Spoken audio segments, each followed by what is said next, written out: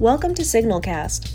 In this episode, our very own contributing writer, Jessica Montoya Coggins, spoke to the new Spanish press secretary with the Texas Democratic Party, Rafael Benavides, about his role at the party, feedback he has received from the Texas Latino community about effects of COVID-19, and how to engage Latino voters and Bernie supporters for the upcoming November elections.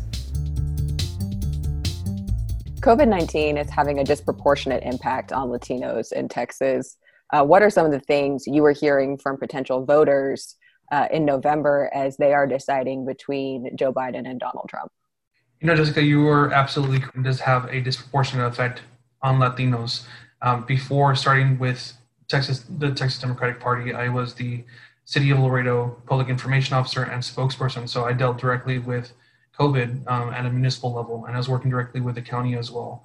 But what we saw on the border and what we continue to see is that there's been a failed response from the governor and from Donald Trump, from the president, to deal with this crisis, not only on a national scale and state level, but specifically on the border. So on the border, we've known for a long time, we have some of the poorest counties in the state and in the country. We have some of the highest rates of comorbidities in the Latino population, and there's certainly a high percentage of people who are Latino on the border.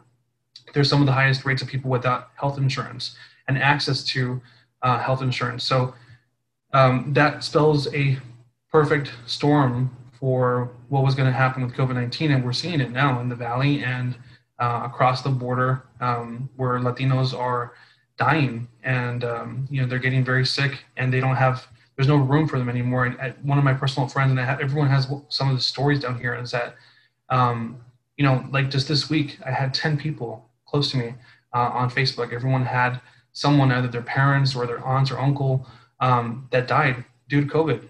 And it's horrible. It seems like we're like in some type of post-apocalyptic world where we're just kind of becoming desensitized to it. And I also had another friend, it was her younger brother. They reached out to me when I was still working at the city. And they said, hey, we don't know where else to turn to. My brother is very sick. He has COVID. He's in his 20s. And she said, we went to one of the standalone ER clinics here in Laredo, and they turned him away. And I said, why did they turn him away? Was he having symptoms? He's having trouble breathing, whatever. And they said they turned him away because he didn't have insurance. So I said, no, that's not right. So I said, is he having trouble breathing? That's one of the main concerns. He said, yes. And I said, okay, is it something like where, some people, they tend to think they have maybe anxiety because of, what may happen in the future, what may be going on with them?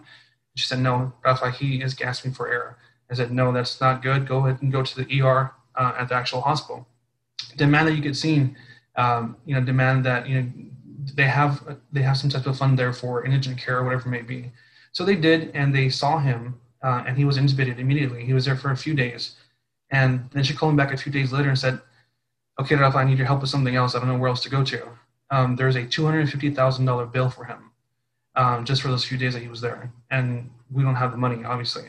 So there's a number of things that are just attacking Latinos due to failed leadership at the state level and at the national level, where we don't have the resources even to begin to have a fair fight in this. And then even when they see that we're dying, they don't provide the resources. I remember many times we made star requests and calls to make sure that we get remdesivir, that we get doctors down here, that we get, resources that other places seem to get very quickly. And it just seems time and time again, we're forgotten or we're, intentionally ignored by Republican leadership. No, that's very heartbreaking. And you are hearing stories, all around this state, and it is incredibly devastating. And I know at the Signal, we're working on a lot of stories about school reopenings, and that's a whole other frontier in terms of students, families, teachers and employees that work in these communities. So as you're working now with the TDP and hoping to make a lot of change in November, I'm based out of Dallas. So in our area, we had two great representatives that flipped seats, two Latinas who flipped seats in 2018, and Terry Metza and Ana Maria Ramos. They are both running for re-election. And now around us, we have some other Latino candidates, Joanna Cadillac and Lorenzo Sanchez up in Collin County. But overall, the demographics have just changed so much in North Dallas. So how are you sort of, as you think about flipping these state house seats from red to blue, how are you engaging and working with the Latino voters that are going to help us do this? Sure. I think one of the things that we've taken for granted is we tend to think of all Democratic voters as voting the same, having the same values and having the same, ways of voting. And for the most part, that's true. But when you really dissect it and go into the different groups and different demographics, you find that it's quite different. Even with Latinos tend to be one of the most, even though we're one of the highest percentage-wise, one of the highest demographic groups in the state and in the country, we still seem to be one of the most understood groups. So even within the Democratic Party, we tend to think that Latinos will vote like every other Democrat, and or they're a monolith. And they really aren't. So there's different types of Latinos even within the state. There's people who have been here for countless generations. For example, my family has been in the area since the early 1700s, and that's a common story here on the border and in South Texas. And then you have recent immigrants that have, of course, different values, different concerns. We are still all Latino, but even speaking Spanish sometimes, the way you speak Spanish or how much of it you can speak it, even within our own community, that's one of the ways we can kind of like discriminate amongst each other in some way. So I know when I was talking with Jonathan, who's one of our staffers at the Texas Democratic Party, he helps to run Poder Texas. It's a social media group. And we're coming up with ways to kind of, engage Latinos, especially in those areas where they're not traditionally Latino, but the demographics are changing, right? So I asked him, how are you engaging and how are you writing the posts? And he says, well, so it depends. Like, sometimes we have English, sometimes we have Spanish. And then he kind of said it in a way that was, he said it in a way that, he was a little bit embarrassed by it. But he said, and sometimes in Spanglish. I said, no, that's great. In Spanglish, that's what we are in Texas, as Latinos. We're a mixture of all these things. Sometimes, people speak one language better than the other. But if you can combine the two in a successful way, that is amazing. I remember a couple of years ago, I was walking up the subway in New York, and I saw an ad that says it was for vitamin water, and they had replaced the vitamin part with "Que onda last night" water. And I laughed so hard, and a lot of people near me didn't really understand it. Of course, there's a lot of Latinos in New York, right? But it's one of those ways of advertising that unless you are completely bilingual, you won't get it.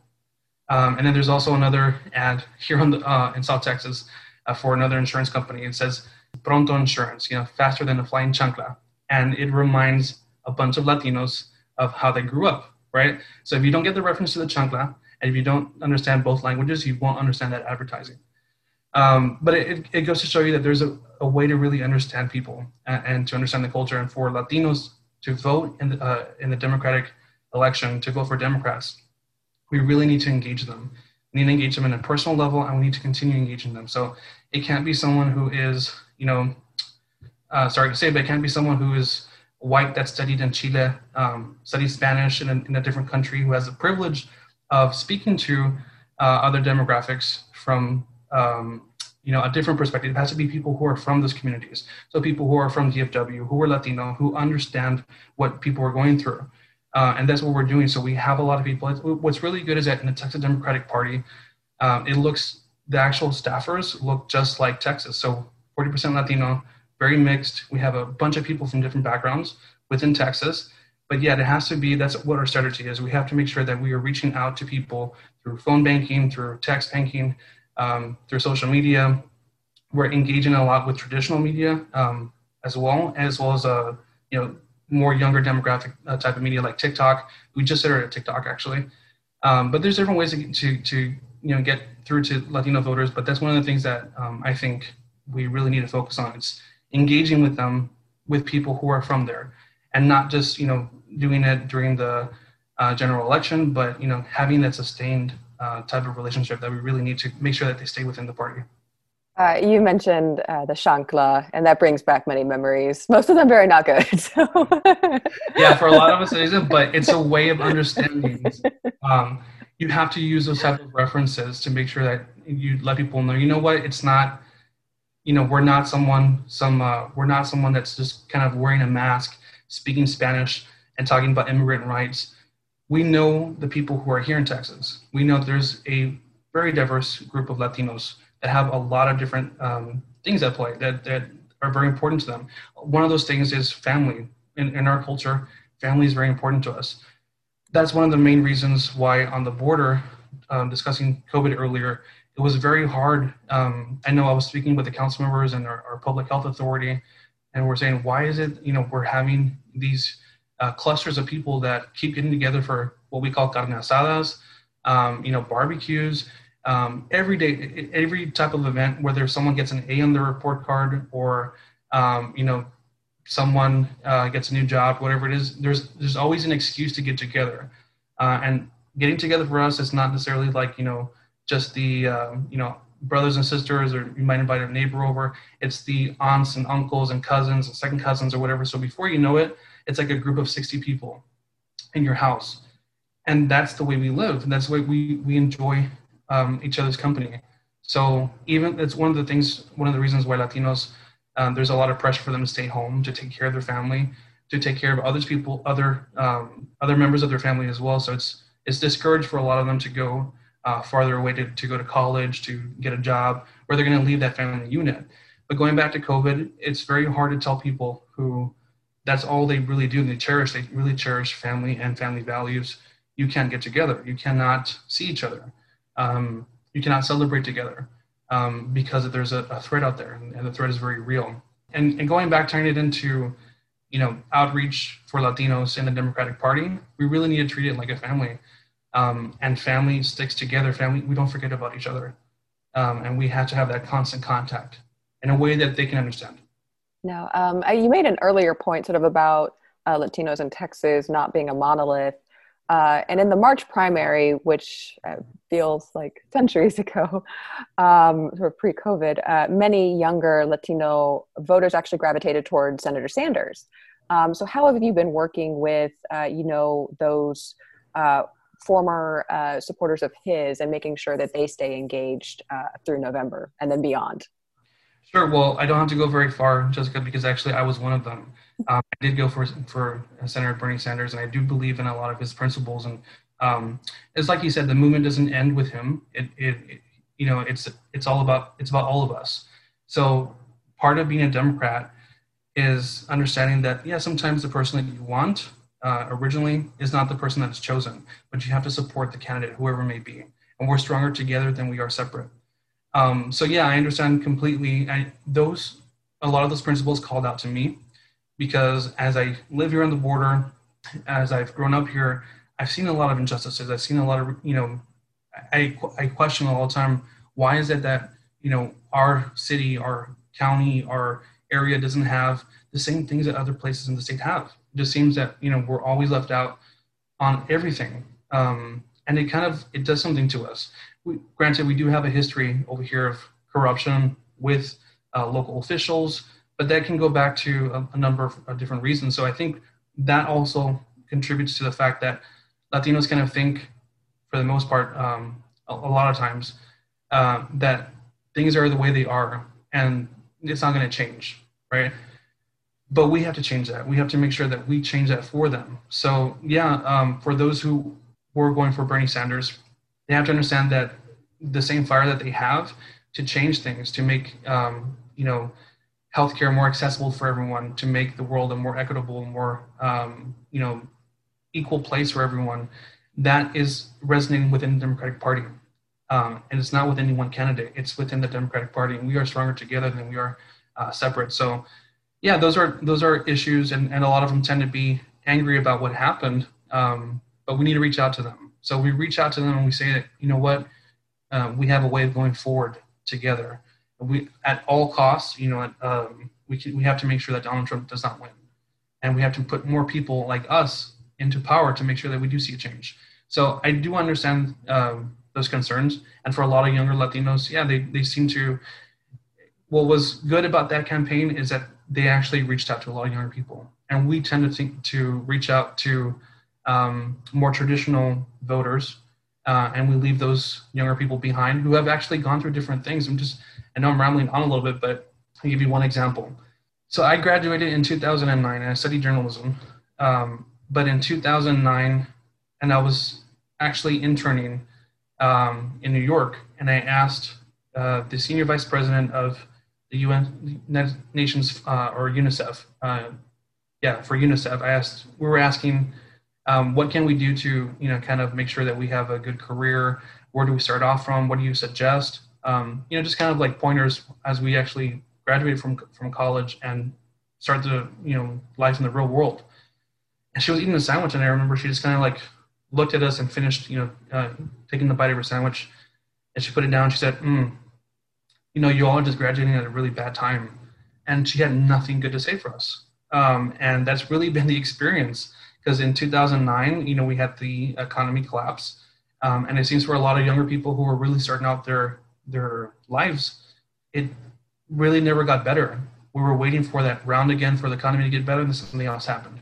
And we're waiting for something else to happen, for things to get better, for us to have a better chance so we can afford houses and jobs and, a good quality of life the way that our parents did. And it doesn't seem to happen for us. So I understand the frustration, but we need to do a better job as a Democratic Party to reach out to those younger people who are frustrated and make sure that that passion translates into votes and to change. Yeah, no, especially, in this day and age, there are going to be many young people, young adults that are going to, really need us to work together to make sure that they too also have that quality of life that many of us millennials also have not been able to see. Exactly. Well, thank you so much, Rafael. Is there anything else that you want to share with us about the TDP going forward and about engagement with Latino voters? I'm really excited because our chair is actually Hispanic and he's from the border. A lot of the people in communications and in high roles in the Texas Democratic Party are Latinos from Texas. The state director for the Biden camp is Rebecca Acuña. She's also from Laredo, a Latina from the border. So I'm really glad that the Democratic Party in Texas looks just like what Texas looks like, and it's giving the opportunities to people who have not had that opportunity before. So yeah, we really put our money where our mouth is, and we're changing not only the party, but we're trying to change the demographic as well to make sure that we have the right people leading the cause and leading the change that we want. Thank you for listening to The Texas Signal. The podcast was edited by Sarah Thukvi. To find out more about who we are and what we do, please visit our website at thetexassignal.com.